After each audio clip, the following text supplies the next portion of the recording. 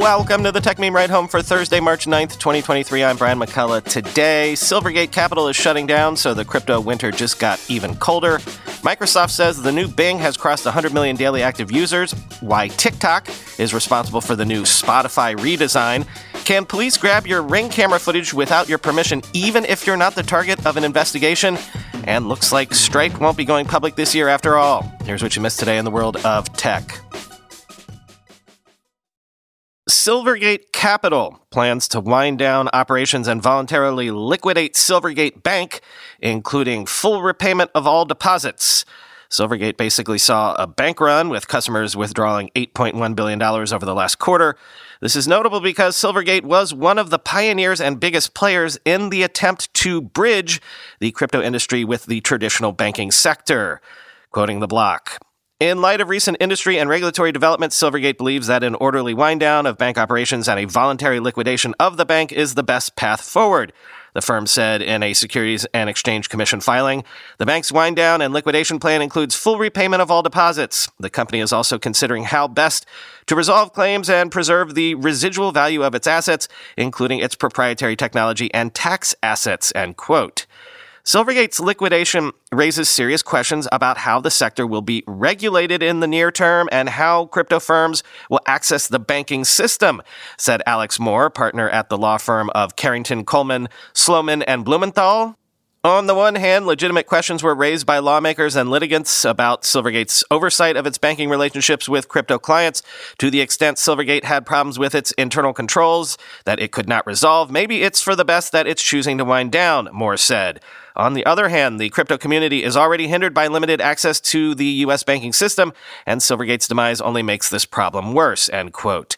Silvergate's collapse leaves a vacuum for crypto. Quote, "There is nothing really stopping a bank from banking a crypto company, but your bank regulator is going to come look at your books more frequently, let's say every 6 months instead of every 12, and that makes your life more difficult and drives up compliance costs," said Meltem Demours, CoinShares chief strategy officer. "So unless a crypto firm is a really big revenue generator, the juice isn't worth the squeeze for many banks," end quote. The combination of Silvergate's failure and the general chill on crypto banking services may create challenges for new startups, unknown entities, and folks experimenting on the frontier of crypto, added Matt Haugen, Bitwise Asset Management Chief Investment Officer. In sum, this is not a good thing for crypto, but it is a good thing for crypto that it's happening now and not 4 or 5 years ago, when crypto's connection to the traditional banking system was even narrower than it is today, end quote.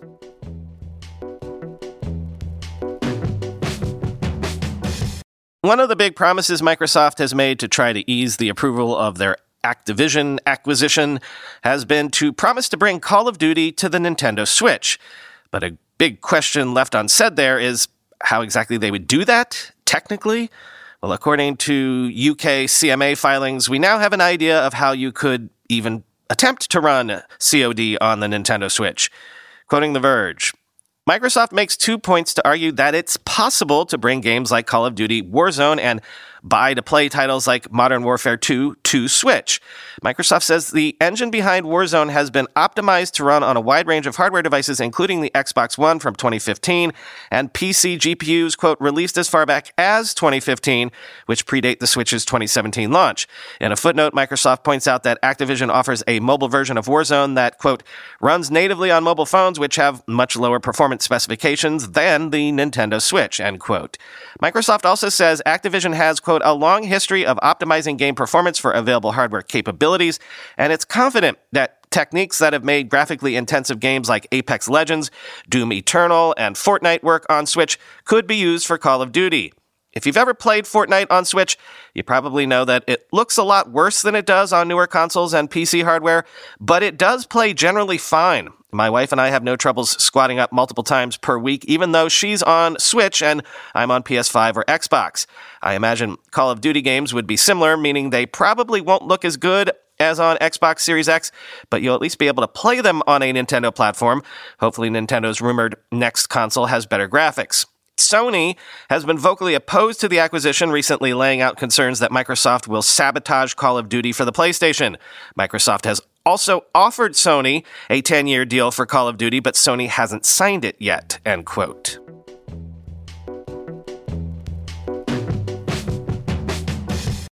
Microsoft says Bing crossed 100 million daily active users, and the new Bing Preview has millions of active users, of which roughly a third are new to the search engine entirely. Quoting Gizmodo, Youssef Mehdi, Microsoft's corporate vice president and chief consumer marketing officer, revealed Bing's stats in a blog post on Wednesday. Notably, Mehdi pointed out that a third of active users of Bing Preview, a limited early bird version of its forthcoming search engine, are new to Bing. He added that the company saw this as validation of its view that search is due for reinvention, as well as proof of the appeal of offering search, answers, chat, and creation all in one place. That doesn't mean Microsoft can go head-to-head with Google, which has more than 1 billion daily active users yet, but it's a good start. Quote, this is a surprisingly notable figure, and yet we are fully aware we remain a small, low single-digit share player, Mehdi said in the blog. That said, it feels good to be at the dance. The Microsoft executive went on to say that users are conducting more searches on Bing, although he didn't reveal specific numbers. Mehdi explained that there were 2 factors driving Bing trial and usage. One is its browser, Microsoft Edge, which the company has aggressively pushed onto users with Windows updates and prompts to try to stop people from downloading Google Chrome, as reported by The Verge. Microsoft plans to continue to use Edge to bolster Bing in the future, Mehdi said. We expect new capabilities like having Bing search and create in the Edge sidebar will bolster further growth, the Microsoft executive stated. Another factor driving growth is Bing's updated core web search ranking, Mehdi said, which has increased in relevance and quality thanks to the recent integration of OpenAI's Prometheus model. At a press conference last month, Microsoft said that Prometheus was, quote, more powerful than ChatGPT, the OpenAI chatbot that has taken the world by storm, end quote.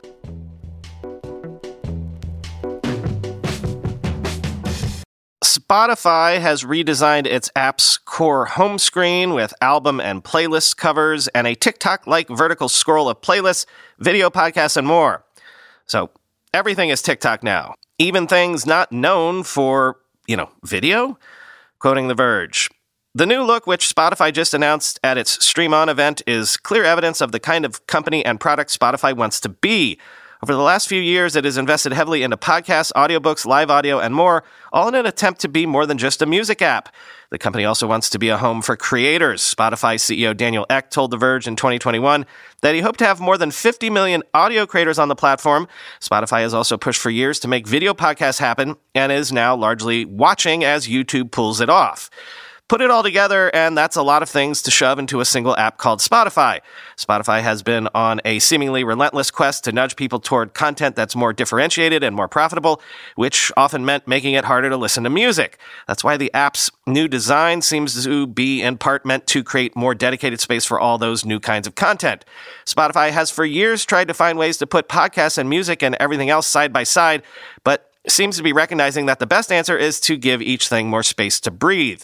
Going forward, when you open Spotify, you'll still see a bunch of album and playlist covers at the top, but underneath, you might see an auto-playing video podcast, which you can jump into with a tap, or you might see a big Instagram-style photo meant to tell you a little more about a playlist you might like.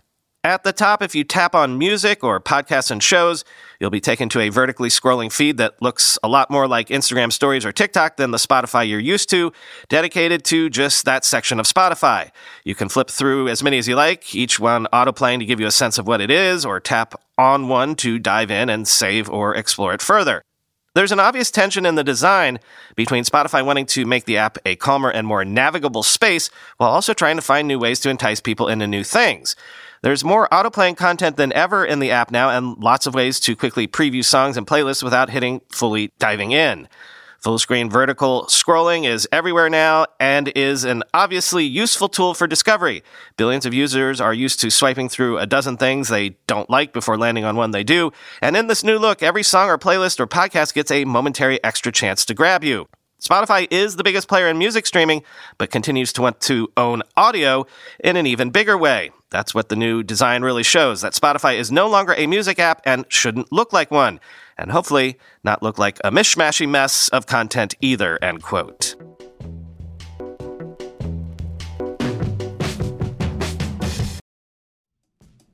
Whenever I need to do financial research for this show, for instance during tech earnings season when I have to analyze how various companies' stocks have been performing, I only ever turn to our sponsor today, Yahoo Finance.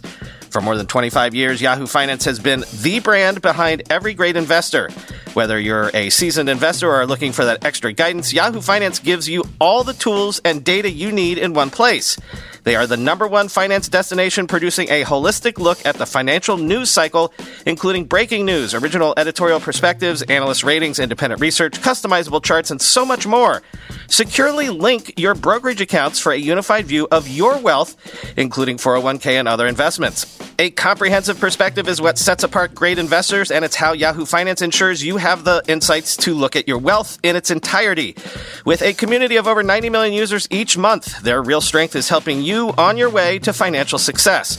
For comprehensive financial news and analysis, visit the brand behind every great investor, yahoofinance.com, the #1 financial destination, yahoofinance.com.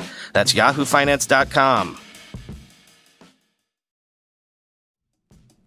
Let's be real for a minute. Most guys would wear a t-shirt every day of their lives if they could. The problem is that most t-shirts are not acceptable to wear at work or out on a hot date night. But today's sponsor, Cuts, has finally changed that. Cuts t-shirts are such high-quality, wrinkle-free, and so buttery soft that you can look like you're dressing up even when you're dressing down. Yeah, you heard that. Wrinkle-free. You never have to substitute comfort for fashion ever again. If you see me in a t-shirt, it's likely one from Cuts. I'm also a huge fan of their AO 5-pocket pants, the right sort of step up from jeans without going all the way into dress pants, like literally my ideal Venn diagram of professional looking but comfortable feeling. When you touch something from Cuts, you can immediately feel the quality. Their proprietary fabric blends are ridiculously soft and breathable, they don't wrinkle, and they look way more expensive than they actually are. For a limited time, our listeners get 20% off your entire order when you use code RIDE at checkout. That's 20% off your order at cutsclothing.com with promo code RIDE. Please support our show and tell them we sent you. Experience the perfect blend of style and comfort with Cuts Clothing. Cutsclothing.com, promo code RIDE for 20% off.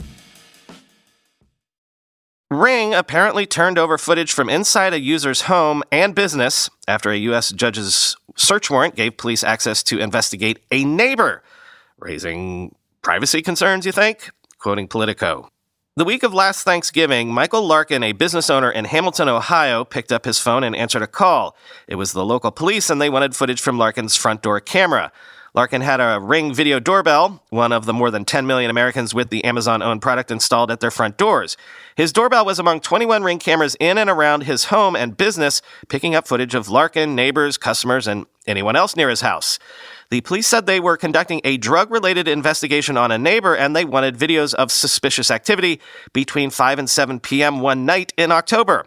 Larkin cooperated and sent clips of a car that drove by his Ring camera more than 12 times in that time frame. He thought that was all the police would need. Instead, it was just the beginning. They asked for more footage, now from the entire day's worth of records. And a week later, Larkin received a notice from Ring itself. The company had received a warrant signed by a local judge. The notice informed him it was obligated to send footage from more than 20 cameras, whether or not Larkin was willing to share it himself. Questions of who owns private home security footage and who can have access to it have become a bigger issue in the national debate over digital privacy. And when law enforcement gets involved, even the slim existing legal protections evaporate. It really takes the control out of the hands of the homeowners, and I think that's hugely problematic, said Jennifer Lynch, the surveillance litigation director of the Electronic Frontier Foundation, a digital rights advocacy group. Larkin's case raises new red flags about law enforcement's ability to get footage inside people's homes, even when it's irrelevant to the investigation in question.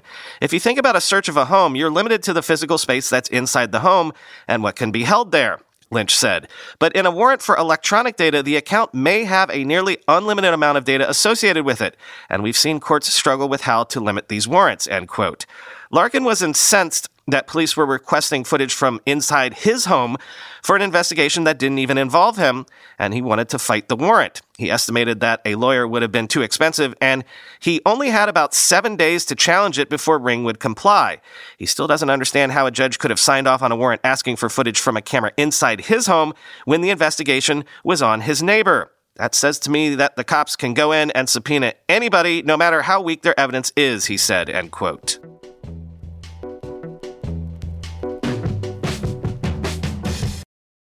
Apple has unveiled a standalone classical music iPhone app with more than 5 million tracks available for pre-order now as part of Apple Music subscriptions and launching March 28th, quoting TechCrunch. Based on its 2021 acquisition of Amsterdam-based streamer Primephonic, the new Apple Music Classical app will offer Apple Music subscribers access to over 5 million classical music tracks, including new releases in high-quality audio as well as hundreds of curated playlists, thousands of exclusive albums, and other features like composer bios and deep dives on key works, Apple says. The service was rumored to be nearing completion given its appearance in the latest OS updates rolled out to developers, but the exact timing of the launch wasn't yet known. However, while the app is being announced today, it's only available for pre-order on the App Store for now. The release date will be later this month on March 28th. In addition, the app will only support iOS devices running iOS 15.4 or newer at launch. Apple Music Classical will present a simple interface for engaging with classical works. Users will be able to search by composer, work, conductor, or even catalog number to locate recordings. These can be streamed in high-quality audio of up to 192 kilohertz, 24-bit high-res lossless. And thousands of recordings will be available in Apple's immersive spatial audio as well. The app will also let users dive into the recordings to read editorial notes about the composers and descriptions of their key works. Famous composers will have their own high-resolution digital portraits available, which Apple commissioned from artists. These were designed with color palettes and artistic references from the relevant classical period, Apple notes, and more will be added in time. At launch, portraits will be available for Ludwig van Beethoven, Frédéric Chopin, and Johann Sebastian Bach. There's no additional charge for Apple Music Classical as it's being shipped as part of the Apple Music subscription. The app will be available to subscribers across plans, including individual, student, family plans, and in Apple One bundles, end quote.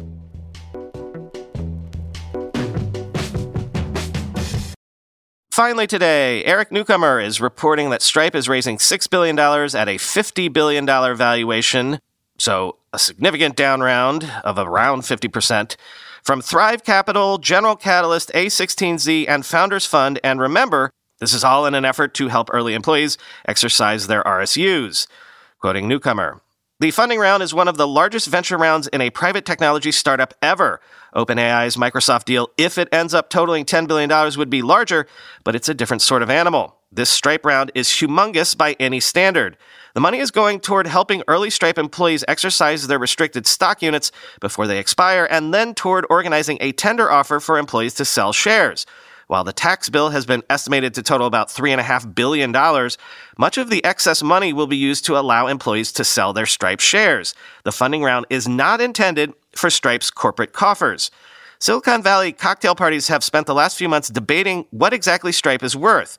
On the one hand, Stripe is a Silicon Valley darling. The company's founders, brothers Patrick and John Collison, just have that founder je ne sais quoi.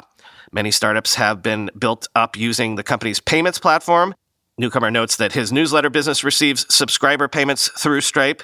The company helped kick off a fintech craze. Stripe is riding a massive trend toward digital commerce while always seeming to have another idea up its sleeve. On the other hand, by some metrics, Stripe's business compares unfavorably to publicly traded Adyen, especially after Stripe's headcount ballooned. Stripe's revenue growth has slowed. At $50 billion, Stripe is already extremely valuable, though that's down from a prior funding round that valued it at $95 billion. That means investors are betting that Stripe can become a $100 or $150 billion company someday if they expect to see big returns on their investment. Stripe's gross revenue grew 27% last year to $14.3 billion, according to a report in The Information. Stripe's net revenue, called transaction margin before losses, totaled $3.2 billion. The Information also reported that Stripe burned through $500 million last year as revenue growth slowed. The four venture firms leading this round, Thrive Capital, General Catalyst, Founders Fund, and Andreessen Horowitz, are all already existing investors in Stripe. You could read that as insiders doubling down on a winner or insiders propping up a core piece of their portfolio as they wait for a friendlier fundraising environment. Stripe has long been expected to go public. Stripe said earlier this year that it would either go public or raise money from the public markets to resolve the employee tax issue. Given the large fundraising haul, it looks like a public listing won't happen this year, end quote.